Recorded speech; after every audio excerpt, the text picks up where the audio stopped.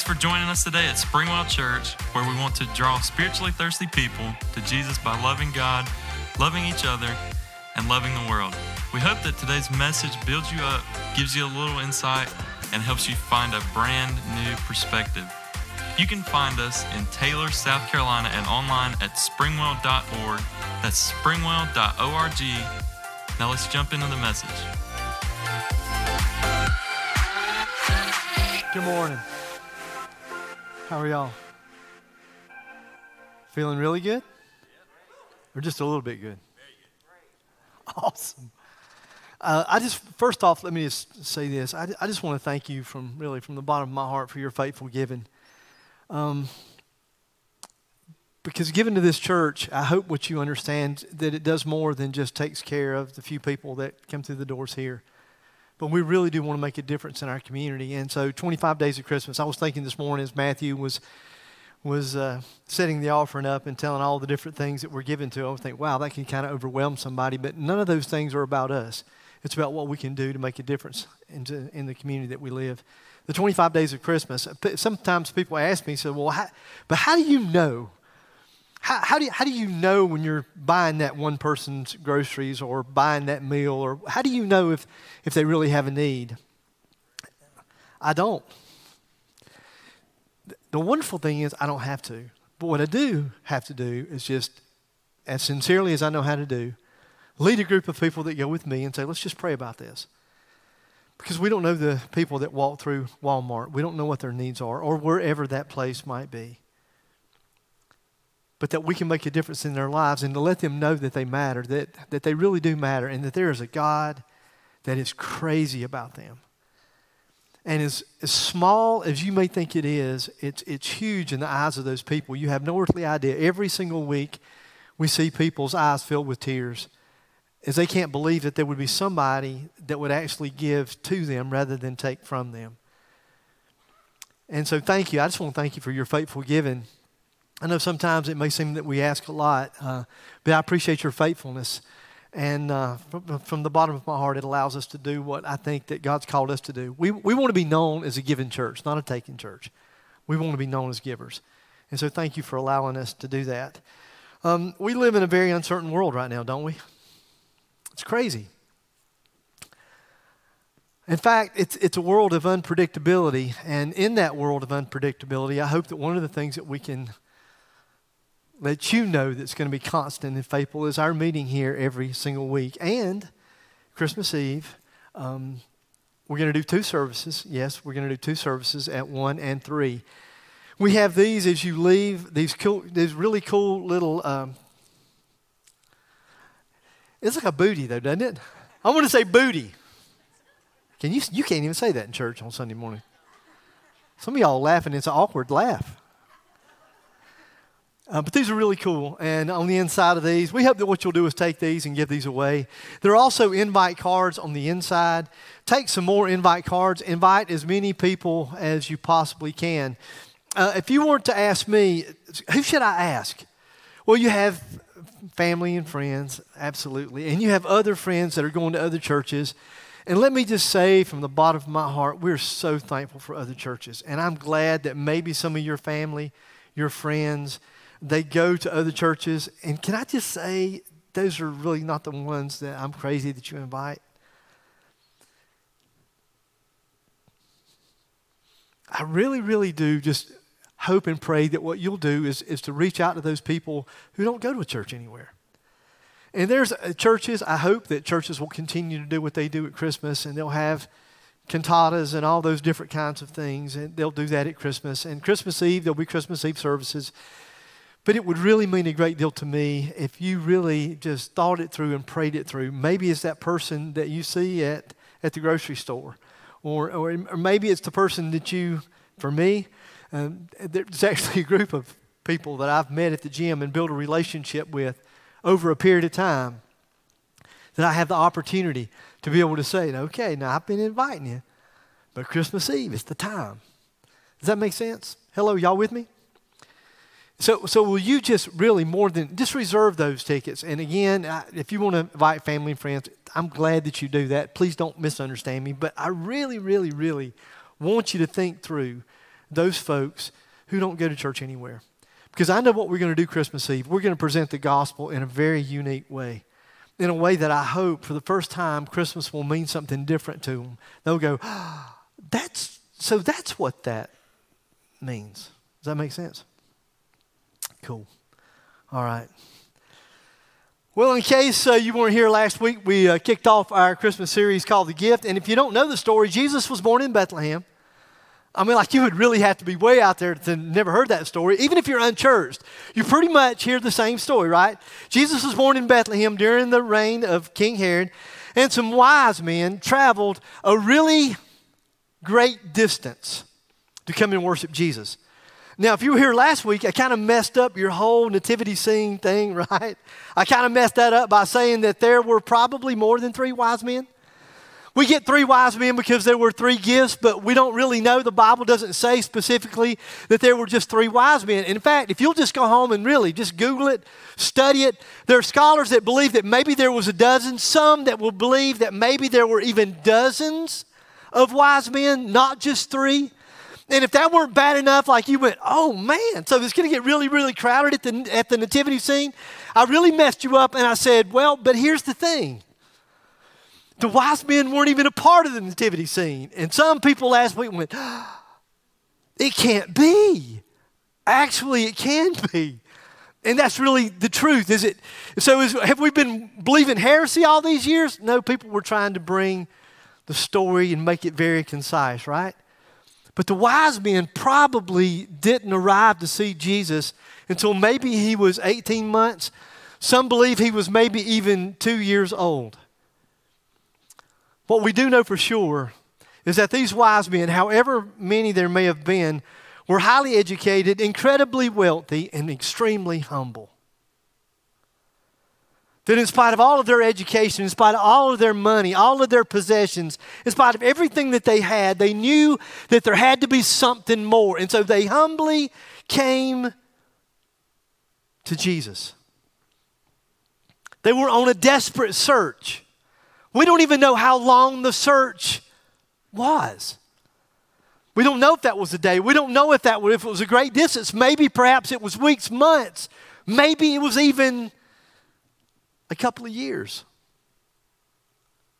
But they were looking for the Savior of the world to be born. And they came bearing 3 gifts. Matthew chapter 2, verse 10, when they saw the star, which was God's GPS, they were overwhelmed, they were overjoyed. On coming to the house, remember, see, it says coming to the house, not the stable. On coming to the house, they saw the child with his mother Mary, and they bowed down and they worshiped him. And they opened their treasures and presented him with gifts of gold, frankincense, and myrrh. So I was thinking as I was preparing for these messages, I don't remember when Karen gave birth to Emily and Katie, we didn't get no gifts like gold, frankincense, and myrrh.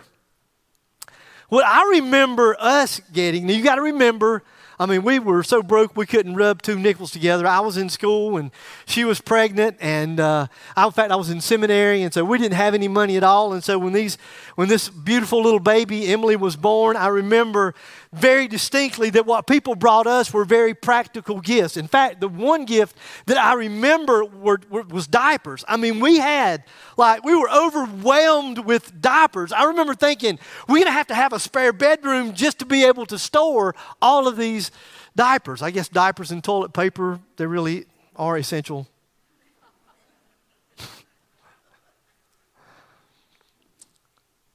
So what's with these gifts, gold, frankincense, and myrrh? What are with those gifts? Well, these gifts were not only valuable, and they were all extremely valuable, and they were also incredibly practical, and they were deeply spiritual. In fact, Bible scholars all agree that these gifts really just foreshadowed some of the images that Jesus would represent. Last week we talked about gold. Gold was really easy. I set you up in the beginning to say that gold really was known as a gift only fit for a king, right?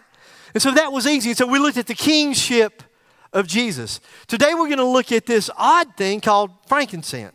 Now, actually, frankincense is probably a little bit more popular today than it has been in years past. But before I tell you about the spiritual significance of frankincense, let me just tell you a little bit about the oil.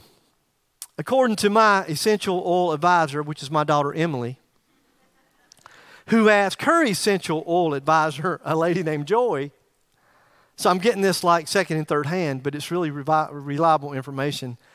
Frankincense and myrrh are both boast of proven antiseptic and inflammatory properties and were once considered effective remedies for everything from a toothache to leprosy. In other words, if you're from Greer, it's an oil kind of like a Swiss Army knife. Did y'all get that? It's got a lot of different purposes. On the spiritual side,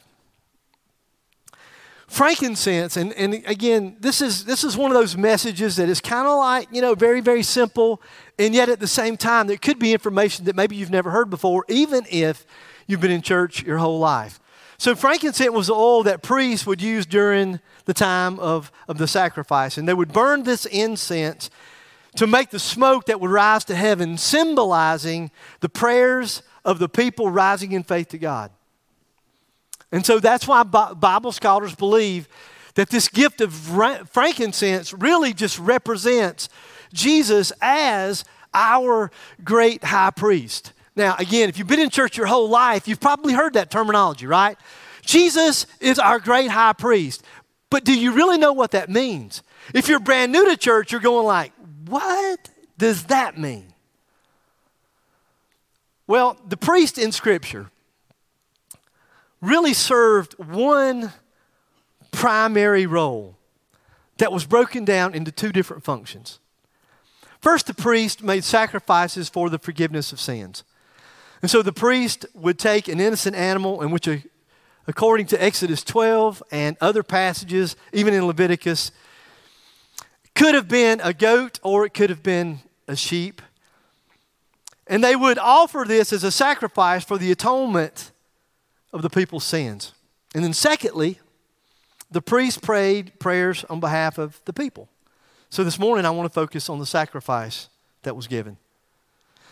So like I said, this is kind of like Jesus 101 stuff. But something that maybe you've never really heard of, or maybe you've never really thought of before. So let's go all the way back to the Garden of Eden. What do you say? So in the Garden of Eden, we all know, right? Even if you're unchurched, you're pretty familiar with the whole story of Adam and Eve and how they sinned against God. And when they sinned against God, two things became crystal clear from the book of Genesis. And that is this. Are you ready? This is deep. This is deep. Two things became crystal clear. The holiness of God and the sinfulness of man. Hello. Y'all out there? Are you in ooh and awe?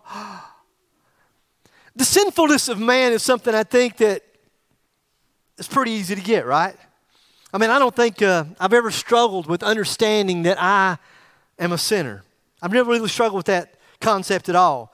In fact, I've always understood how my sin, how it's hurt me and how it has hurt the people that I love. My sin. In fact, I think that I was aware of my sin from a small child, and I've always been overwhelmed with my sin. I've tried to do better. I've tried to be better. I've tried to do better, but no matter how hard I've tried, I've never been able to quite get my act together. I think most of the people that enter the doors of this church probably understand the whole idea that you're a sinner, right? So we're sinners, but God is holy. God is holy. Now that's like a big old church word, holy. But what does it mean? What does it really mean when we say that God is holy? Well, the word holy comes from a Greek word, agios or agios, which means separate or other. So, God is separate. And by separate, I mean that God is perfect in every way possible. He is flawless. He is pure. There is no fault. There is no wrong in Him. And just because I wanted to be prepared, I wanted to dig into some commentaries. And just so you know, the commentaries basically say that God is holy means that He is transcendently other. He is transcendently other. And so that's kind of a fancy way, a theological way of just really being able to say that He is beyond our comprehension.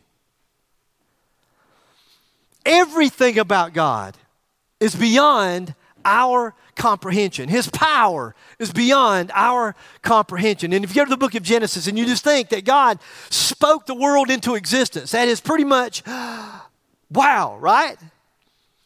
When you look at the world and you see the beauty of the world that we live in, and you understand that God created every bit of that, His power is transcendently other. It's beyond anything that we could possibly comprehend. And that is like really, really good. And then yet sometimes as we think about that, some of us can get kind of angry, right? Because some of you probably walked in the door this morning and you're kind of angry because you believe that God is all powerful, but He hasn't been all powerful in your life, has He? His mercy is beyond our comprehension. His grace is beyond our comprehension. And that applies when it comes to us personally, right? I've struggled my whole life with the fact that I'm a sinner, and it's taken me a long time to get my theology right, to understand what Jesus did on the cross, that all of my sins were paid for. I've struggled with my own sinfulness, and to think that God's grace and His mercy would extend to a sinner like me really is beyond my comprehension. But you know what? If I were to be able to tell you this morning that Jeffrey Dahmer or some other mass murderer, right before they died, and someone who's committed the most hideous of all sins, if I were to tell you that they prayed the sinner's prayer, humbly, genuinely asked God for His forgiveness, and that those people were forgiven on the spot and went to heaven, we'd say, whoa, hang on. So you mean to tell me like Hitler? So are you telling me that God's grace and His mercy is so great, that it is so beyond our comprehension, that if Hitler on his deathbed literally and sincerely asked God for His forgiveness, he would be forgiven for all those deaths? Yeah, that's what I'm telling you. I'm telling you that God is holy, that He is transcendently other. He is beyond our comprehension. And that's God in His entirety. It's His power, it's His mercy, it's His grace. It's who He is. It's beyond anything that we could possibly comprehend. And our challenge is that we're not. Romans 3:23. You know what? I think I knew Romans 3:23 before I knew John 3:16. For all have sinned and fall short of the glory of God. So just in case you were wondering, none of us are holy. That's like none of us. Now you may be sitting beside your wife and you think, man, she's pretty awesome. But she's not holy. We've all fallen short of God's standards because we sin. And get this.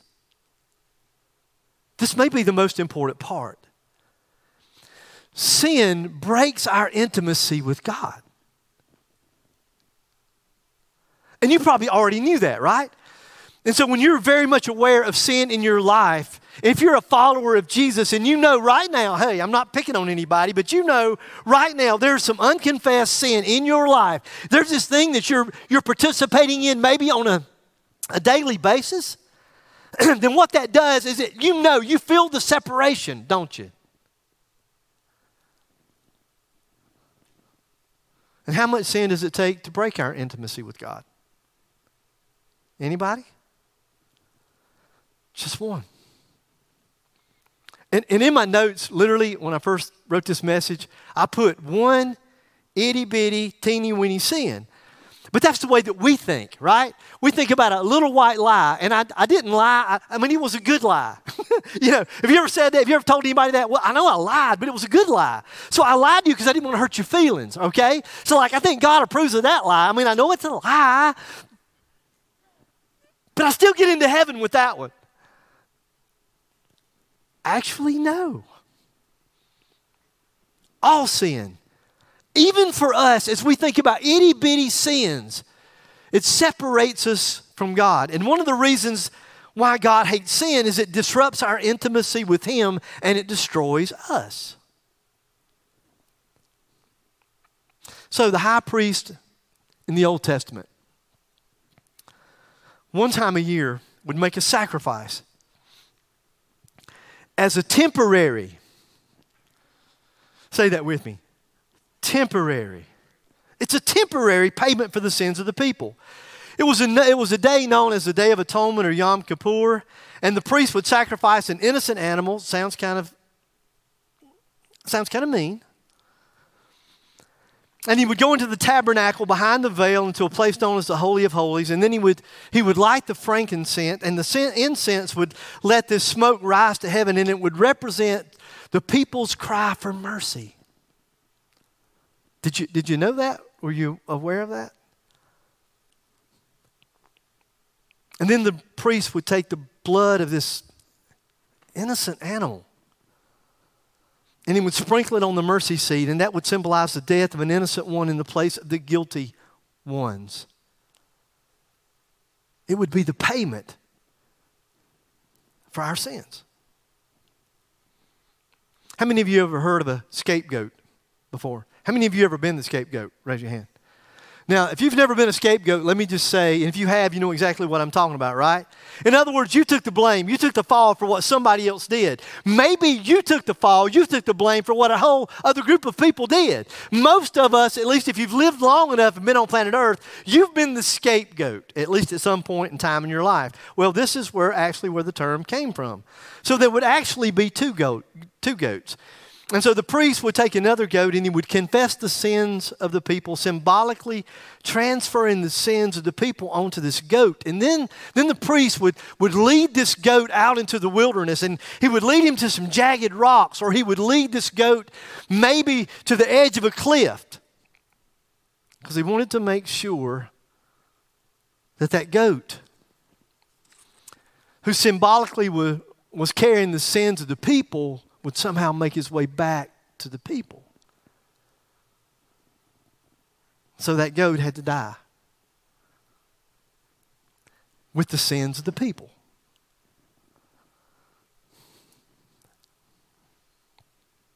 So one goat was a burnt offering and the other goat was a sin offering. Does that make sense? Did y'all get that? And if you're new to church, you're probably thinking, that's just weird. I mean, let's just be honest. For those of you who've been in church, you go, yeah, I remember, I've heard this maybe, since I was a child. I don't know if I went in quite as deep as what you just talked about, but I remember hearing this. But if you're like brand new, you're thinking, this is just, really, it's just weird. It's extreme. It's kind of gross. I mean, let's just be honest. It really sounds kind of gross that a priest would go into a place called the Holy of Holies. He would slit the throat of the lamb, pour the blood. In fact, if you're a parent, you're probably thinking, man, I'm glad my kids aren't in here right now. I mean, how would I explain this when I get home? This sounds hideous. In fact, you might be thinking, if you're unchurched, who in the world would come up with something that's so grotesque? But here's what you have to understand. God is just. Now, you understand justice better than you think you do. God is just. And you understand justice too. If somebody broke into your house and they caught that person and they literally took stuff from you that could not be replaced, and now they sold it, they destroyed it, it's gone, you would want justice, would you not?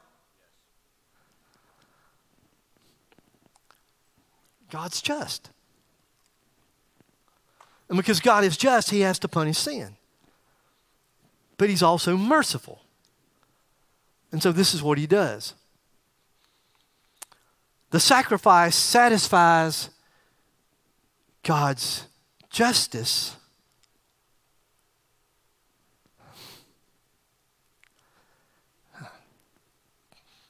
And at the same time, it extends His mercy.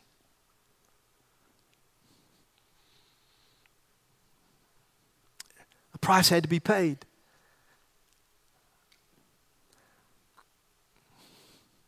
But someone else pays the price for the forgiveness of sin. So God's holiness is satisfied. And yet He extends mercy to people like us, people, and I tell you this almost every week, that he's crazy about. He loves you so much.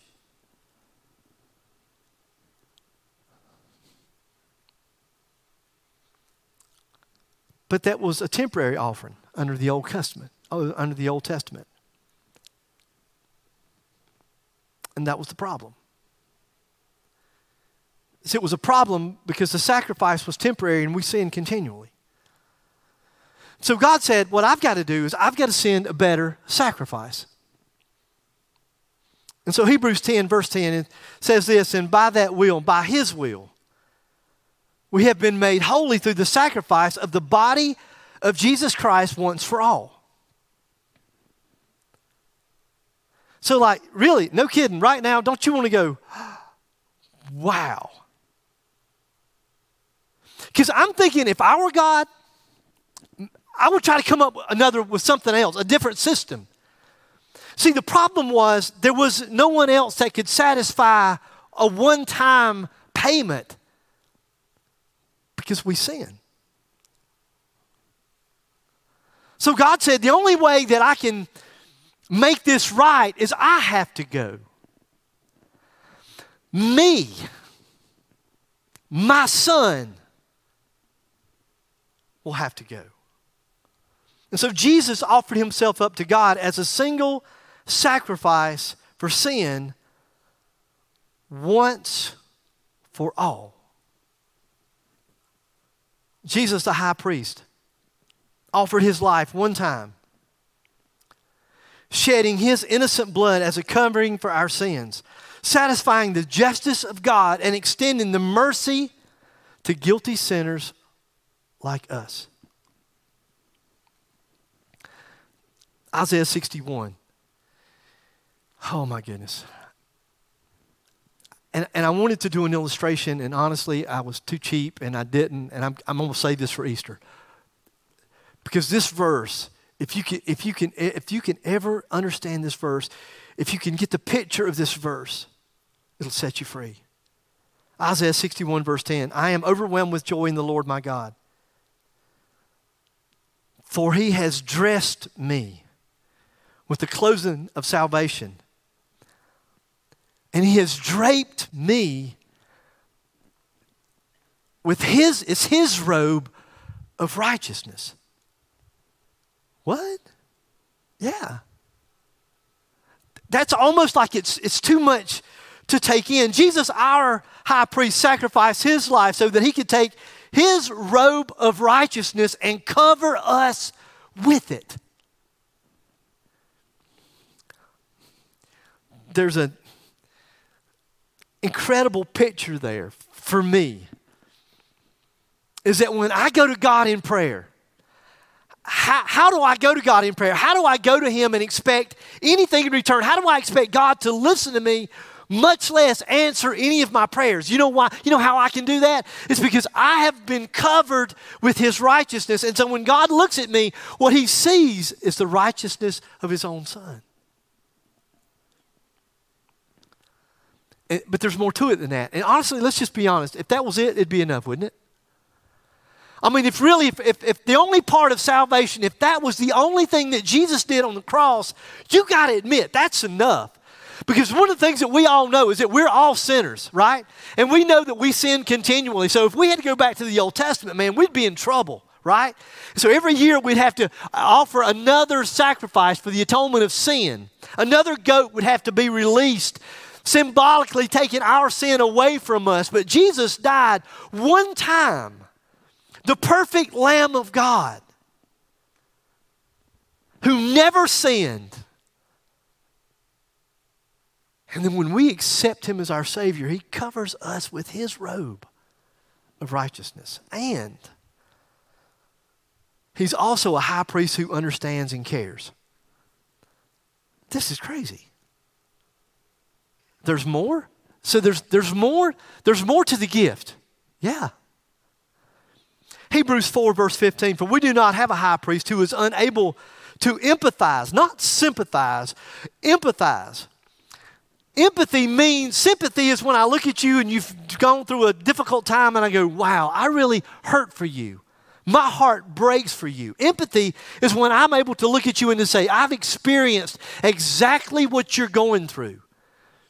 You've lost a mom, you've lost a dad, you've lost a best friend. I can look at you and say, I understand because I've walked in your shoes.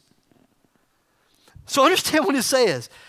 Who is unable to empathize with our weaknesses. So he was subject to all of our weaknesses, all of our weaknesses. But we have one who has been tempted in every way, just as we are. So he was subject to all of our weaknesses and temptations. Hello, are y'all out there? Are y'all with me? Because you're like the real spiritual crowd. I mean, I know the 11 o'clock people, they're never going to get some of this stuff. But you guys, I mean, like, wow, you're awesome. For me, for way too long, even as a follower of Jesus, I could not boldly approach the throne of grace. I couldn't do that. I would always be intimidated. I would always be afraid because I would always have that sin in my life. And just so you know, I was always aware of my sin, probably just like you're aware of your sin, right? And so you go to God and you almost go cowering down. And now I understand that, wait a minute, no matter what I'm going through, the point is that he understands my sins, my hurt, my pain, everything. He gets it. Okay, so I want you to take off those church glasses just for a minute. Try to. It's hard. And I want you to think about the life of Jesus. Think about how he started. Jesus was conceived out of wedlock to a teenage girl. Hello. Y'all out there? I don't know if you really want to study just how young some scholars believe that she was. It will be offensive. We like to think that maybe she was 16. And 16 is young, and if you have a 16-year-old daughter, and you're a father, you want to step up right now and stick out your chest and say, not my daughter. I don't think so, Skippy. They're going to have to go through me. I was that guy. Scholars believe that she could have been as young as 13.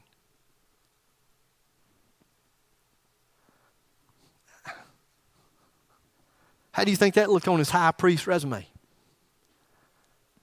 Okay. You say, well, it's not him. Oh, really? You don't think that we look at where somebody comes from? Do we not? Are we not judgmental in our culture? Don't we look from whence you've come? I mean, don't we look at your background? Oh, you were born on the wrong side of the tracks, right? We take all of those things into consideration. And the Son of God, as we preachers say, wrapped up in the flesh. Mama was a teenage girl who was not married. He lived in poverty. He lived among the working class. He was criticized, ridiculed, bullied, and he was tempted by the devil again and again and again. And yet, when he was at his weakest and most vulnerable, he did not sin. Jesus experienced the death of a close friend, and he wept. He knows what it is to grieve. He was tried and found guilty for a crime that he did not commit. He was betrayed by his closest friends when he needed them the most. I'm just saying that he understands injustice and he understands what it means to be lonely. And during this holiday season, there's going to be a group of people who are going to experience lonely. And what I'm trying to communicate to you is that you can go to him, and Jesus, as your great high priest, will understand lonely at a level that maybe even you don't understand. I'm just saying that he relates to our trials. He sympathizes with our pain. If you feel stressed and overwhelmed this holiday season, then I just want you to understand that in the Garden of Gethsemane, Jesus told his disciples, his closest friends, he said, if y'all want to stay awake with me and pray just for a little bit. And then he goes in and he falls down face first and he begins to pray. And he prays with such intensity there was so much stress and anxiety that literally the capillaries in his body burst. Have you ever experienced stress to that level?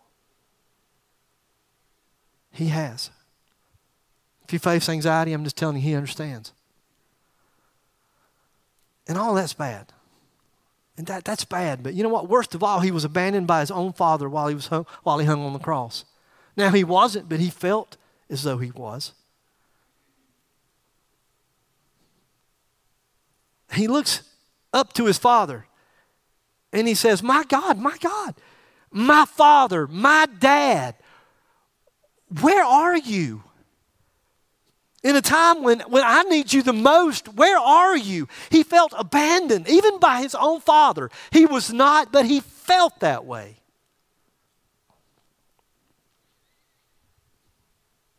I'm just saying that you have a great high priest who sympathizes and he understands. And then Hebrews 4. I've already referred to it. But let me read verse 16. Let us then approach God's throne of grace with confidence. I think it's the King James Version who says we should approach the throne of grace with boldness. And every time I would read that, I would cringe. But as I understand Jesus as my great high priest, it gives me confidence. So that we may receive mercy and find grace to help us in our time of need. And we can approach God in prayer boldly with confidence because God's justice has been satisfied and His mercy and His grace has been extended to fallible sinners like us. Why? Because we don't come clothed in our righteousness, because our righteousness would be nothing but filthy rags. Our righteousness would still be dark, tainted by sin. But here's the thing, here's the cool thing. What Jesus was able to do when we accept the payment that He made for us, when we believe and understand that He was not dead in a grave, but He was raised, He's alive and well. When we get that, when we understand that, when we accept that, when we ask for His forgiveness and we say, God, we need your mercy, then what God does is He takes the righteousness of Jesus and He wraps us in it. Come on, that's awesome.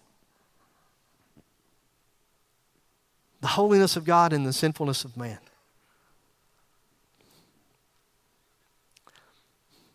Maybe, just maybe, you're a follower of Jesus and you've lived a lot of your life like I lived a lot of my life. So overwhelmed with my own sin.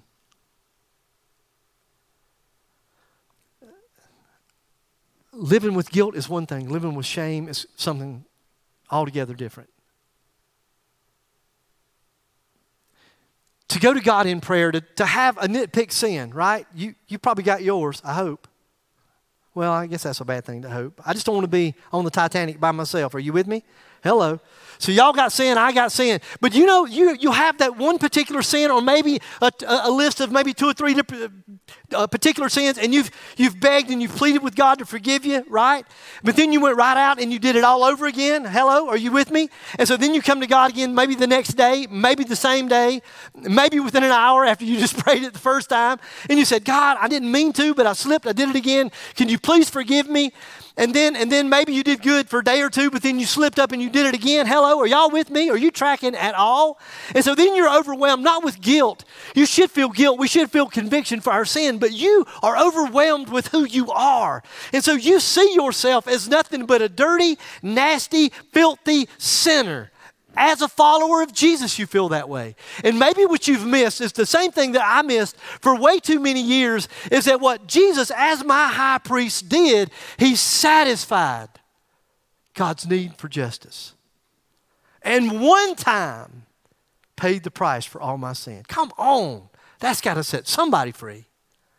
He clothed me with His righteousness. And when my Heavenly Father looks at me, He sees the blood of Jesus. He sees the sacrifice of Jesus. He sees the holiness of Jesus. Maybe it's taken you a very long time to get that.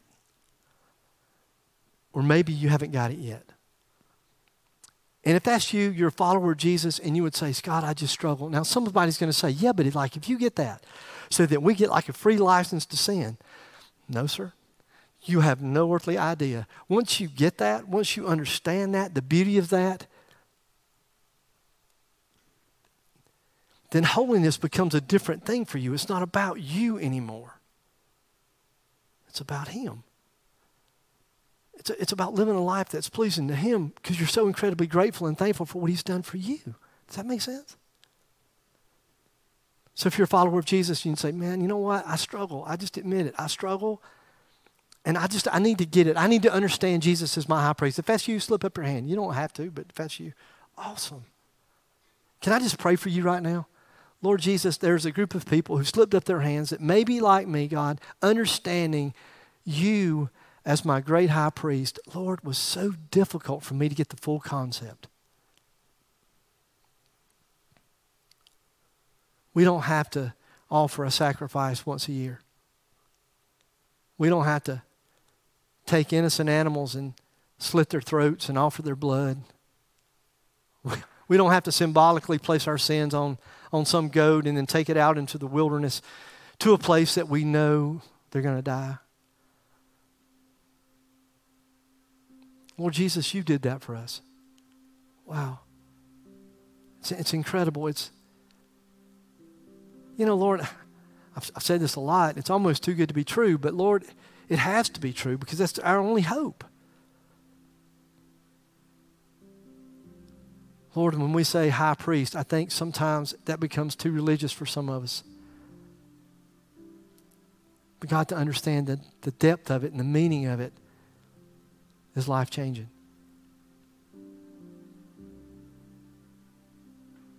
Help us to see you as you really are, but Lord, help us to see ourselves through your eyes. Maybe you're here this morning, you're not a follower of Jesus, and maybe you've just kind of processed this and you just went, wow, I had no earthly idea that that's just the meaning of all. I didn't know. I thought it was Christmas and it's the baby in the manger. I had no earthly idea that, I didn't know where it went. I didn't know the sacrifice. I didn't really get that. But now it makes sense. And so how could I do anything other than fully surrender my life to a Savior who would do so much for me? So if you're not a follower of Jesus and you'd like to be, right there in your seat, and maybe you would pray a prayer something like this, just quietly, silently. Maybe you'd say, Heavenly Father, forgive me for all my sin. And thank you for being my great high priest. In other words, Jesus, I want to thank you for dying in my place. Thank you for paying the penalty for my sin. Thank you for taking my sin on you, just so I can live. So forgive me. From this day forward, I just want to fully surrender my life to you. Fill me with your Spirit, Lord, so I can spend the rest of my life just following you. And I acknowledge that from this day forward, my life is not my own. Lord, you are amazing. The price that you paid is too much to take in. We thought that they were just simple gifts, expensive gifts.